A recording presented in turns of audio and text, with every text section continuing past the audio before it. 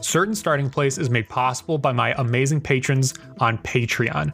You can support this channel and vote on future video projects by becoming a patron at patreon.com/certainstartingplace. Hi everyone, this is Eric, and welcome to the very first Certain Starting Place podcast.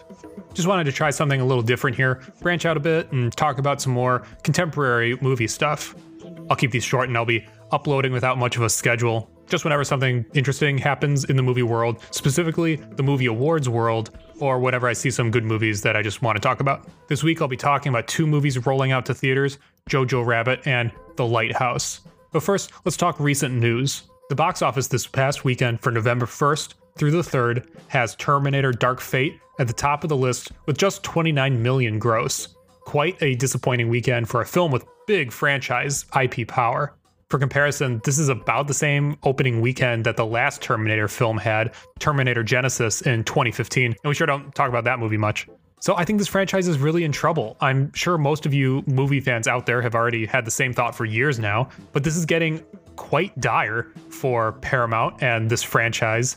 Even though James Cameron apparently did the story for this film and Paramount got both Linda Hamilton and Arnold Schwarzenegger to come back, I think this franchise is falling apart because people aren't interested in the new Terminators and new storylines coming into the series. And the further we get from a thriller or horror type of film, like the first two Terminator films, the less interesting these movies are. Joker enters its 5th week in theaters and stays put at number 2 with 13 million gross. It is just shy of 300 million domestic after 5 weeks.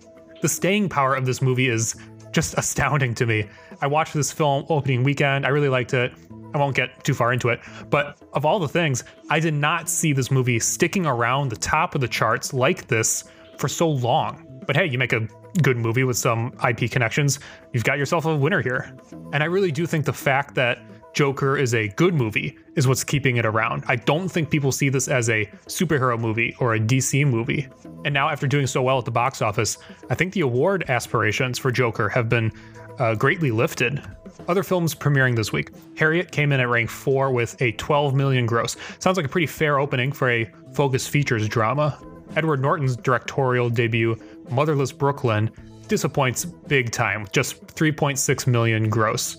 Folks, this is pretty bad. I think Warner Brothers hoped for this to be a big prestige film and possible awards contender, but this is a bad opening weekend flub.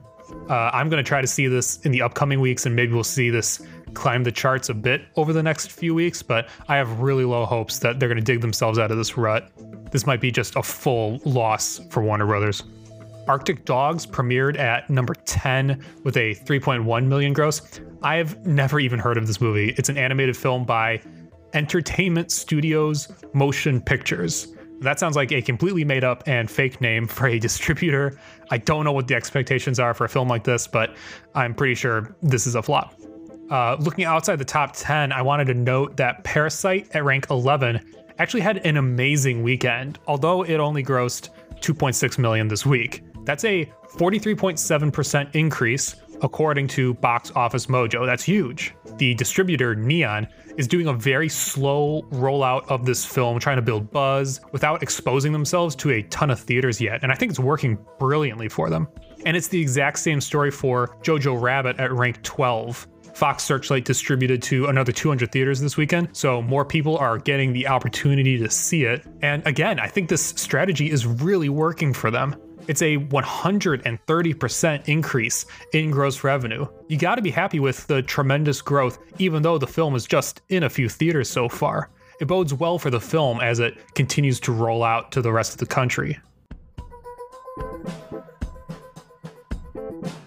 So let's talk about Jojo Rabbit. I'll keep this spoiler-free and pretty short, just some thoughts about the film. Here's your synopsis from IMDb.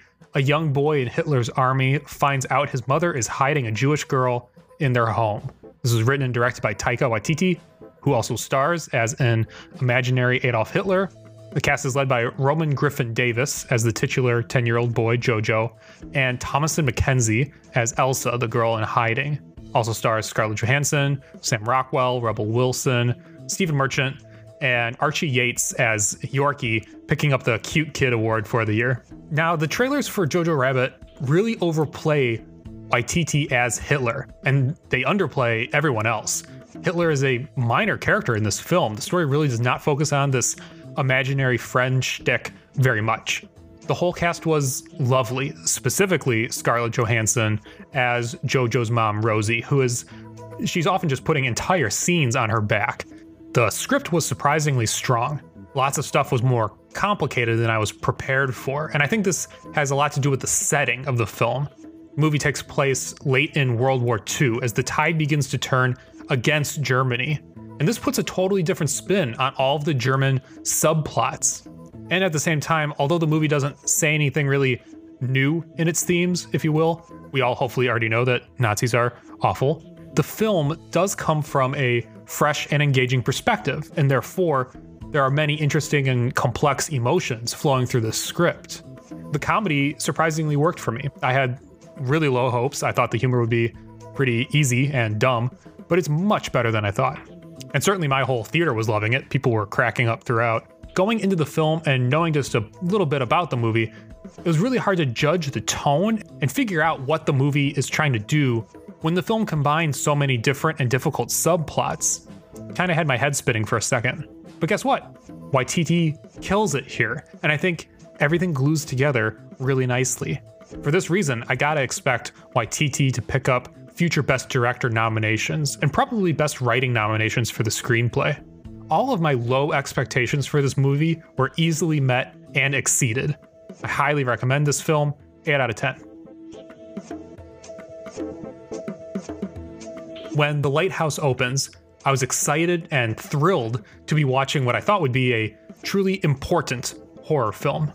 And when I left the theater, I was sweating profusely, and I felt like I just survived a Final Destination event.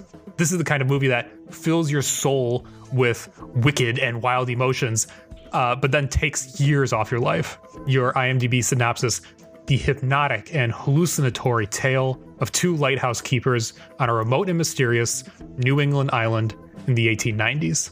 The film was written and directed by Robert Eggers, who last brought us 2016's The Witch. It stars Willem Dafoe and Robert Pattinson as the two lighthouse keepers, and they are essentially the only living souls on camera for the entire runtime. And that synopsis does not touch on how horrifying this film is. Every image is striking and frightening. Even a simple shot of Willem Dafoe having a lobster dinner puts you on edge from the startling black and white cinematography. And where The Witch was a more quiet film out in the isolated wilderness of the New England woods, this film could not be more loud if it tried. Your ears will beg for mercy from the crushing score and the sound effects. Combined with the imagery, I must say, I have never had such an exhilarating and horrifying theater experience. The film was brilliant all the way through, though. I haven't heard a lot of awards hype for this film yet, but it's deserved.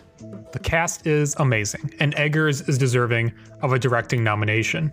Perhaps the Old English language and the horrifying nature of the film will push voters away from it. But this would be a fascinating film to make an awards splash, and would all be well-earned and well-deserved. This film is absolutely not for the light of heart or for your average moviegoer, but this is the kind of wild cinematic adventure that I beg for in most of my Oscar movie reviews on the YouTube channel. For that reason, I don't see it going really far with the Academy, but it should be celebrated for its fascinating, dreadful journey. I highly recommend this movie if you think your heart is strong enough for it. 8 out of 10. And that will do it for this first Certain Starting Place podcast. Please let me know what you think. If you think I should keep going with all this or whatever, I'm still working on what I can do here in this format. So I look forward to working on this and crafting something a bit laid back, but still interesting in the cinema space. To support Certain Starting Place, please consider visiting my Patreon at patreon.com/certainstartingplace. This has been Eric. I'll see you all on the other side.